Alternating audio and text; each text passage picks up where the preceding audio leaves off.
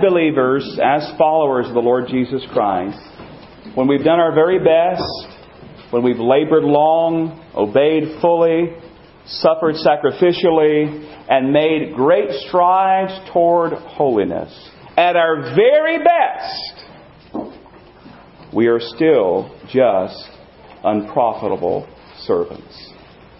Now, that may be a shock to some. That may seem a bit blunt. But I'm not the originator of those words. I want you to hear what the Lord Jesus says.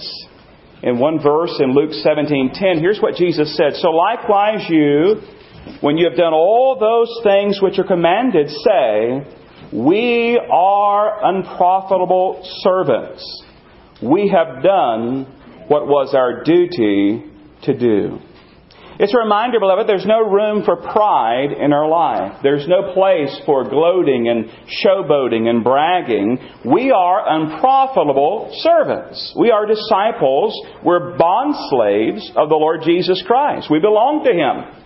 Every bit of us. All of us. We understand we're not to have first place.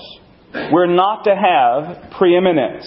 It's reserved for one and one alone. His name is Jesus Christ. Colossians 1:18 says, and He is the head of the body, the church, who is the beginning, the firstborn from the dead, that in all things He may have the preeminence. Now, I've reminded you before, and I'll remind us again this morning, this is not our church. This is His church. We are the body of Christ meeting here. And we're here to please Him. And so we realize that while we're congregational in government and we're allowed to vote, and that's a wonderful privilege, we're only so under the lordship of Jesus Christ. He is Lord. We are His body. And every member is to seek His lordship and His will and desire in all things. And you might be wondering, preacher, where are you going with this? Where's all this coming from? Why are you bringing up? Well, I'm glad you're interested, because we're going to go to a little letter in the New Testament, the little letter of 3 John. Now, it's very easy to find. Go to Revelation, turn back a page or two, and there you'll be in the little book of 3 John. Now, we studied the book of 2 John in the end of 2013. Then a couple of weeks ago, we finished the study of 1 John. So I just couldn't leave little 3 John laying there, and it felt left out. So I thought, well, it was only appropriate for us to finish out John's epistles today. So we'll have 1 John, 2 John, and 3 John. Now, the letter probably only takes up one page in your Bible. And in that, we're introduced to 3 different men. Their names are Gaius, Diotrephes, and Demetrius. I know we have some that are expecting soon, and maybe you're wondering about names. So there are possibilities there. Gaius, Diotrephes, but anyway, I'll leave that to you. Now, John writes the letter to Gaius. He writes it to Gaius. The man by the name of Diotrephes is the one who necessitates the letter, the reason that it's written, if you will. And Demetrius seems to be the one that carried the letter from John to Gaius. And so we're going to look here at what the Lord has to say in 3 John. Now, we cannot be certain, but it appears that Gaius and Diotrephes were members of the same church, which is important as we read it. Now, beloved, I trust you're aware churches are made up of people. Did you know that? Churches are made up of people. And even though they're made up of people, redeemed people, I hope, nonetheless, because people are involved, there will be problems. Isn't it true that wherever you have a group of people, eventually there'll be some sort of problem that will arise? And you're going to see what I'm talking about here as we look at the little book of 3 John. 3 John. Would you read it would you read along as I read it this morning? 3 John says, "The elder to the beloved Gaius, whom I love in truth. Beloved, I pray that you may prosper in all things and be in health, just as your soul prospers. For I rejoice greatly when brethren came and testified of the truth that is in you, just as you walk in the truth. I have no greater joy than to hear that my children walk in truth.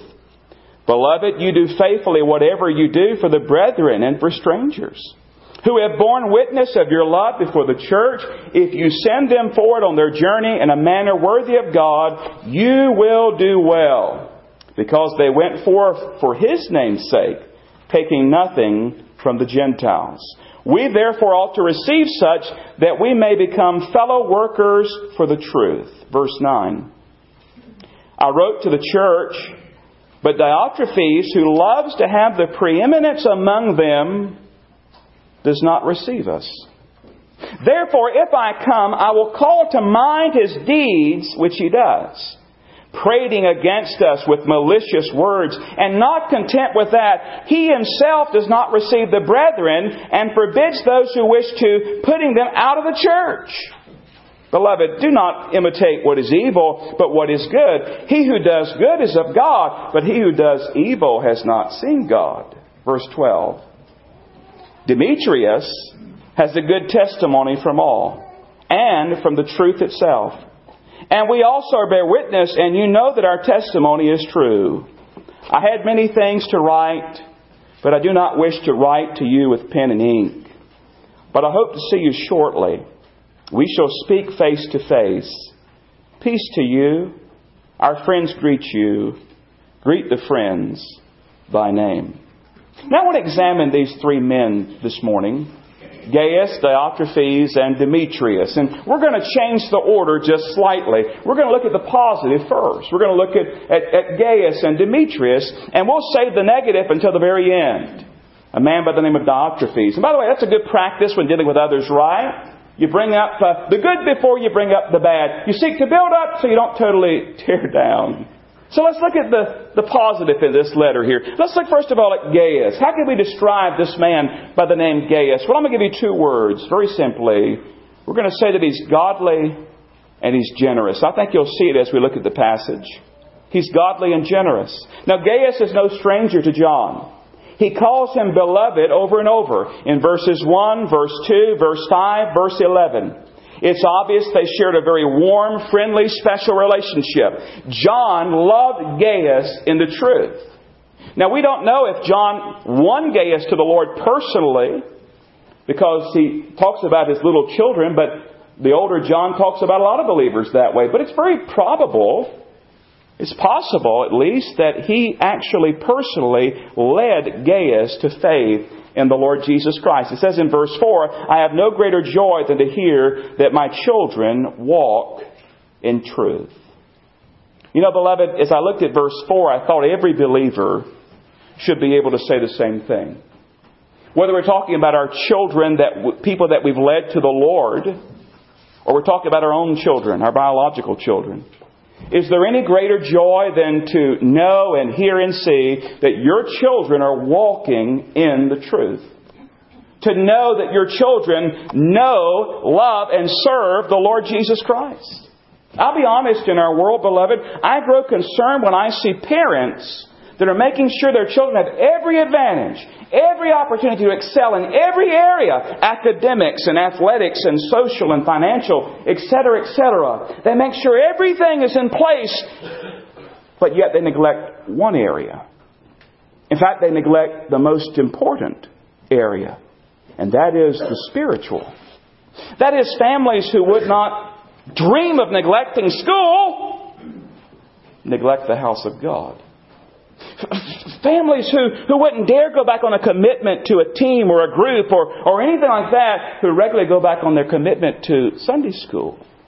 You see, beloved, what profit is it if your child gains the whole world but loses his or her own soul? No greater joy than to hear that my children walk in truth. You see, our greatest joy as believers is to be Jesus. He's our greatest joy. He's the center of our life. Whatever else our children may do, whatever else they may be, whatever they become, our greatest joy, our prayer, our desire, our goal is that they would be like Jesus. To know Him, to love Him, to serve Him. Our greatest joy. Now, when John thought about Gaius, it brought great joy to his life. Do you have anybody like that in your life? You think about them, just their name, just the thought about it, it brings great joy to your life. He says in verse 3, For I rejoiced greatly when brethren came and testified of the truth that is in you, just as you walk in the truth.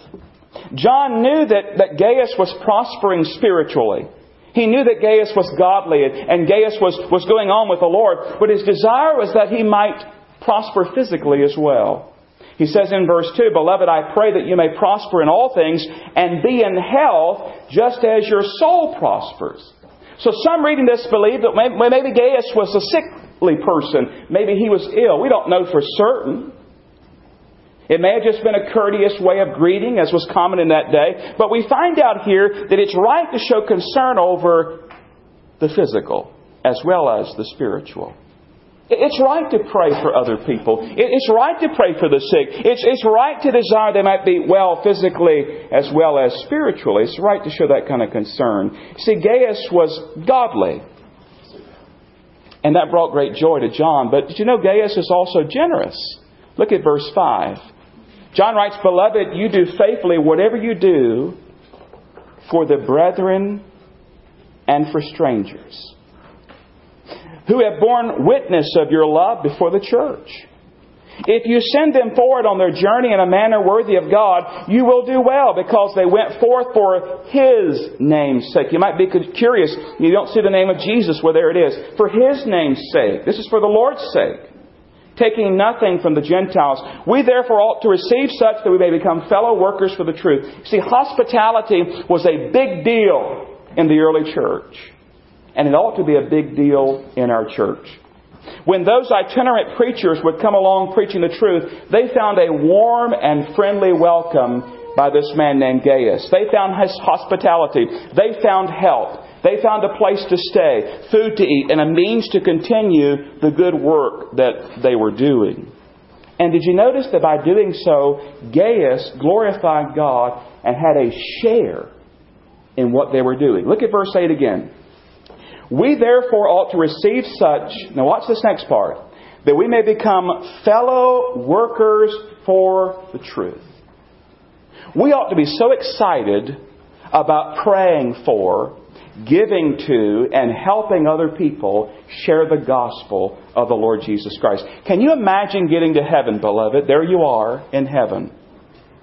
And you're meeting people from all over the world. And someone comes up to you and they say, thank you. Thank you, brother. Thank you, sister. And you're there in heaven. I'm assuming we're going to know who everybody is in heaven, but maybe you'll say to them, well, thank you for what? I mean, I don't ever remember meeting you upon the earth. I don't ever remember our paths crossing. And that person looks at you and says, yes, that's true. But you see, you prayed and you gave money so that a missionary could come to my village and share the gospel of the Lord Jesus Christ. And you provided water and food and shelter that I could continue my physical life to the point where I was able to hear the gospel of the Lord Jesus Christ and be saved. You see, you didn't even realize it maybe, but you were a fellow worker with that missionary. You were a fellow worker with that one that shared the gospel with me. What a joy it will be to meet so many in heaven that just by our obedience and our faithfulness to Christ, we've touched their lives for the gospel. Glory, glory, hallelujah. What an awesome thing that would be to meet those that we've touched. We've never met them here, but glory to meet them there. What an awesome thing. And he says, listen, you become a fellow workers for the truth. You see, Gaius was a bright spot in John's life. And while they couldn't Skype and they couldn't FaceTime, and they couldn't email back and forth, John wanted so badly to see his friend face to face. Look at verse 13. I had many things to write. John's a preacher, you know. He's a lot to write. But here's what he said. I had many things to write, but I do not wish to write to you with pen and ink. But I hope to see you shortly. And we shall speak face to face. Peace to you, brother. He says here, our friends greet you. Greet the friends by name. What a glory it is to have friends in Christ. See, Gaius was godly. Gaius was generous. Gaius would be a joy for any church to have as a member. Man, to have a godly, generous Gaius. But there's a second one mentioned here. We're skipping on down in the letter. There's a man by the name of Demetrius. Demetrius. Now, we said that Gaius is godly and generous. We'll use two words for Demetrius. We'll use the words faithful and true. Faithful and true. Look at verse 12. Only one verse is given to Demetrius. And before we read it, remind you, we believe that he's the one that delivered the letter to Gaius. And if that is the case, then you're going to read an endorsement here. John's going to say, listen, this guy, I give him a thumbs up. You're going to see that here. He makes sure to tell Gaius that Demetrius is faithful and true. Look at verse 12. Demetrius has a good testimony from all. And from the truth itself. And we also bear witness, and you know that our testimony is true. In other words, everybody agreed when it came to Demetrius. He had a good testimony. He's faithful. He's true. He's the real deal. He lines himself up with the truth. John adds his amen as well. Now this reminds me, as I read verse 12, reminds me of the truth that we all have a testimony. Did you know that? We all have a testimony. You say, I love a testimony. If you're a believer, you have a testimony. It may be a good testimony, or it may be a bad testimony, but you've got a testimony. Other people see your life, and your life speaks volumes. And you know, testimony is not really something we can hide, at least not forever. Sooner or later, the real us comes out, doesn't it? It comes out eventually. Kind of like when you're carrying a pitcher of tea. Maybe you're thirsty this morning. I don't make you any thirstier, but you know, a big old pitcher of tea, iced tea, sweet. We like it sweet, right? You put syrup, you almost like syrup. You stand a spoon up in it. You're carrying that pitcher of tea. There's no lid on it. If somebody bumps into you, what happens? So that tea sloshes out. It spills out. And what happens many times in our life is what? We're going along and we get bumped by trials and bumped by pressures and bumped by struggles and problems. And what's on the inside eventually spills out. We've got a testimony. Beloved, I don't know about you, but I think you're like me. I want a good testimony. I want a good testimony. To have one, we need to continue in the truth. To walk with the Lord in faithfulness and obedience like Demetrius. It says very plainly there, Demetrius has a good testimony from all, but not just from people, from the truth itself. His life lined up with the truth. And John says, listen, we also bear witness, and that our testimony is true. So we have two shining Christian examples here. Godly, generous Gaius and faithful and true Demetrius. Now these men were not perfect. And believe me, the best of men are men at best. None of us are perfect, practically speaking. Positionally in Christ, praise the Lord, we are perfectly in His righteousness. But on a day-to-day, God's still working on us, practical sanctification. But these men had grown in grace. But what's the old saying? We've seen the good, now comes the bad and the ugly. And we turn to a man by the name of Diotrephes. I'm not talking about his appearance. We don't know what he looked like. But about his life. Diotrephes. Two words to describe him. Proud and domineering. Proud and domineering. We opened our message this morning talking about pride and preeminence. We said there is no room for pride in our lives. No room. We're sinners saved by grace, believers. No room for pride. And only one is to have the preeminence, and His name is Jesus Christ. But Diotrephes either had forgotten those things or just was totally ignoring them. What his official position in the church is, we don't know. We're not sure. But he had reached a level of leadership. And he wasn't fit for it. When Bob Feller was only 17 years old, he signed a contract to play in the big leagues with the Cleveland Indians. And the trainer happened to be in the room when this 17-year-old young man tried on his new uniform. Imagine the excitement of a 17-year-old putting on a Major League Baseball player's uniform because he was a Major League Baseball player. And he's there trying on this uniform for the first time. And the old-timer said, well, son, how does it fit? How does it fit? Well, nervously putting on his cap and sliding on his head, the young man replied, the cap seems a little big. And the trainer came back quickly with, well, see that it stays that way. That's good advice. No big heads needed here. No getting too big for your britches. Your mom ever said that to you? She used to say that to me.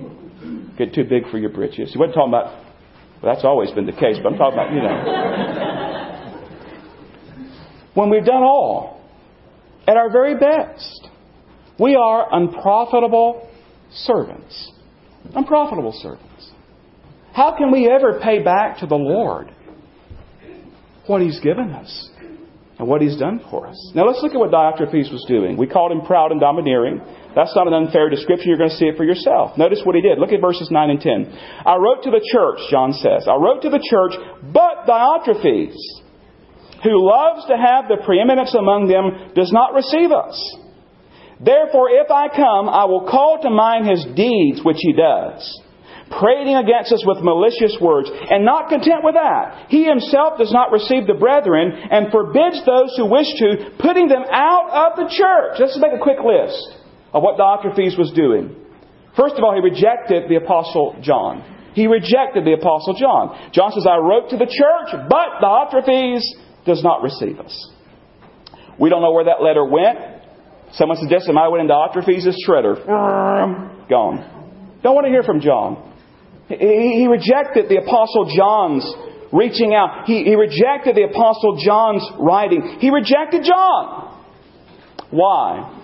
Well, we notice secondly, he wanted to have first place. John says about him there in verse 9, he loves to have the preeminence among them. First place.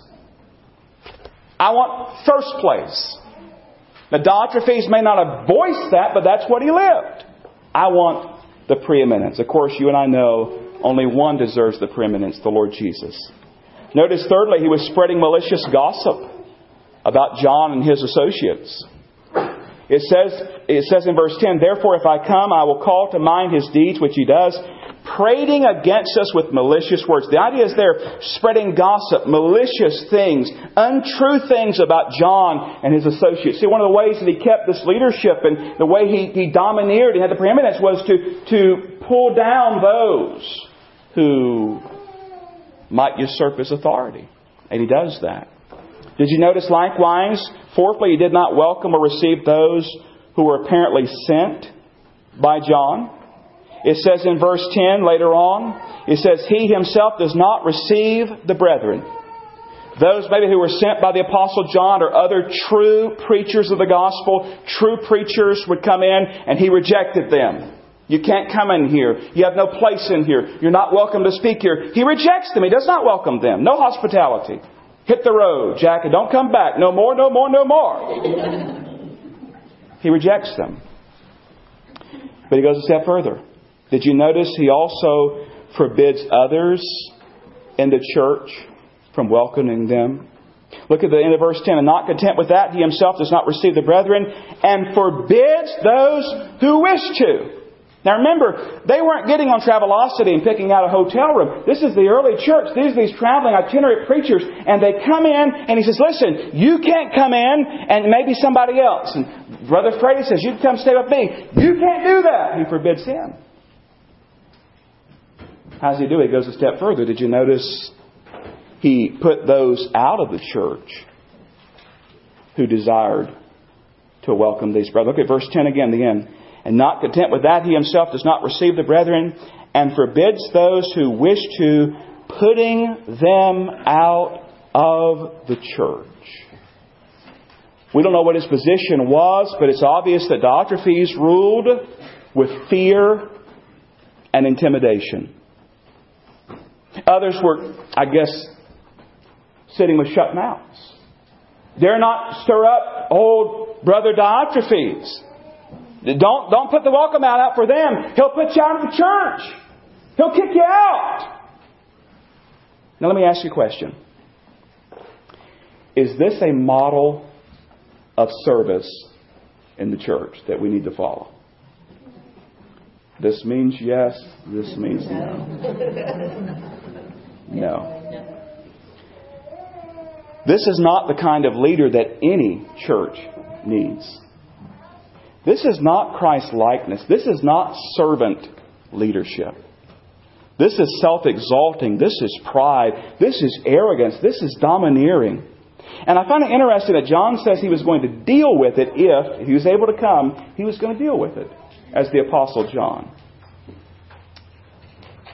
Now, one of the main reasons, if not the main reason that John wrote the little letter to Gaius, I believe, as I've looked at it, was to encourage him to continue doing right.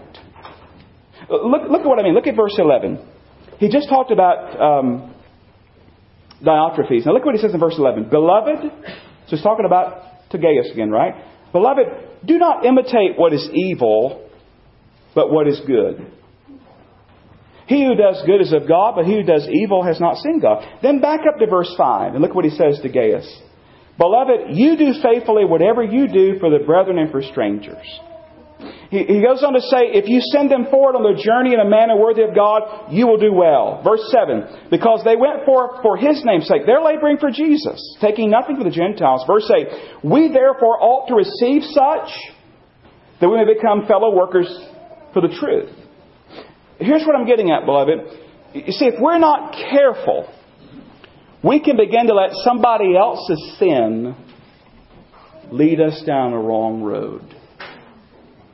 Now imagine that if Gaius and Diotrephes are in the same church, and I'm inclined to believe that they are, as it talks about the church in the passage here.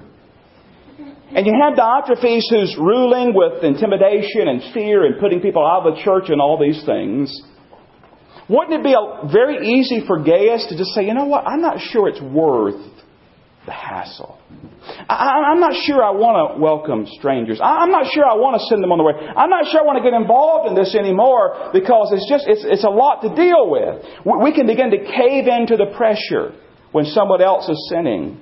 We can forget the truth that we are to do right regardless. I think there are two big lessons we could take from this passage this morning. And number one is to do right.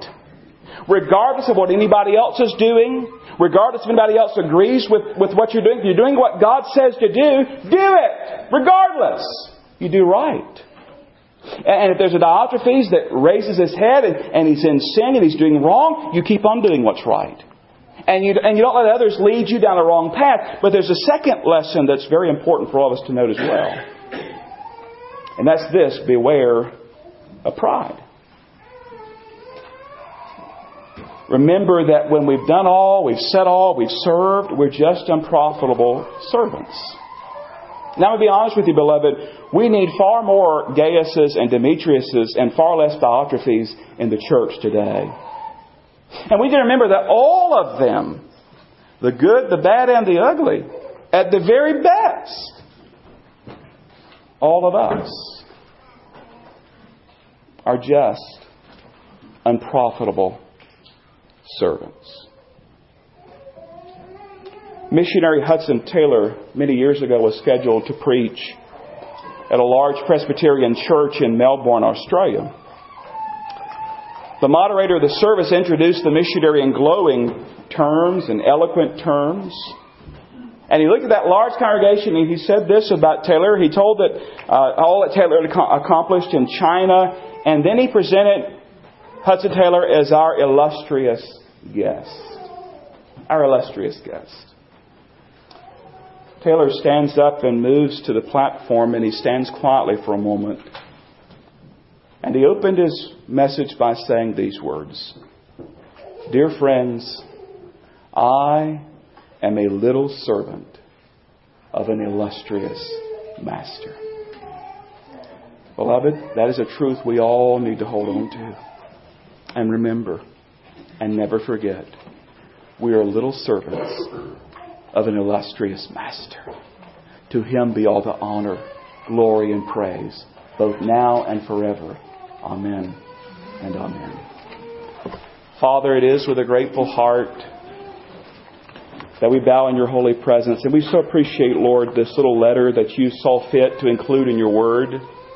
A very personal letter between John and Gaius.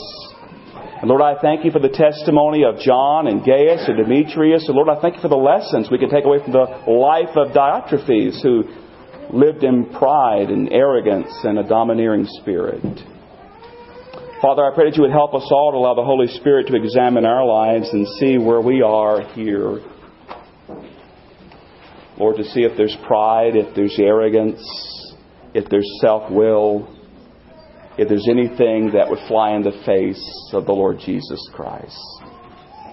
And Lord, if we see it and you point it out, may we quickly repent of it and forsake it. And Lord, guard us. We know that none of us are immune, as pride often will sneak up and catch us unaware.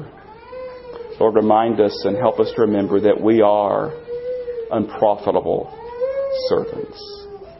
Now, Lord, that being said, I pray that you'll help us also to do right. Regardless of what others do, regardless of what others say, regardless of any opposition we receive, help us to do right, to live the truth, to line up with the truth. May our testimony be as Demetrius's, that we have a good testimony among all.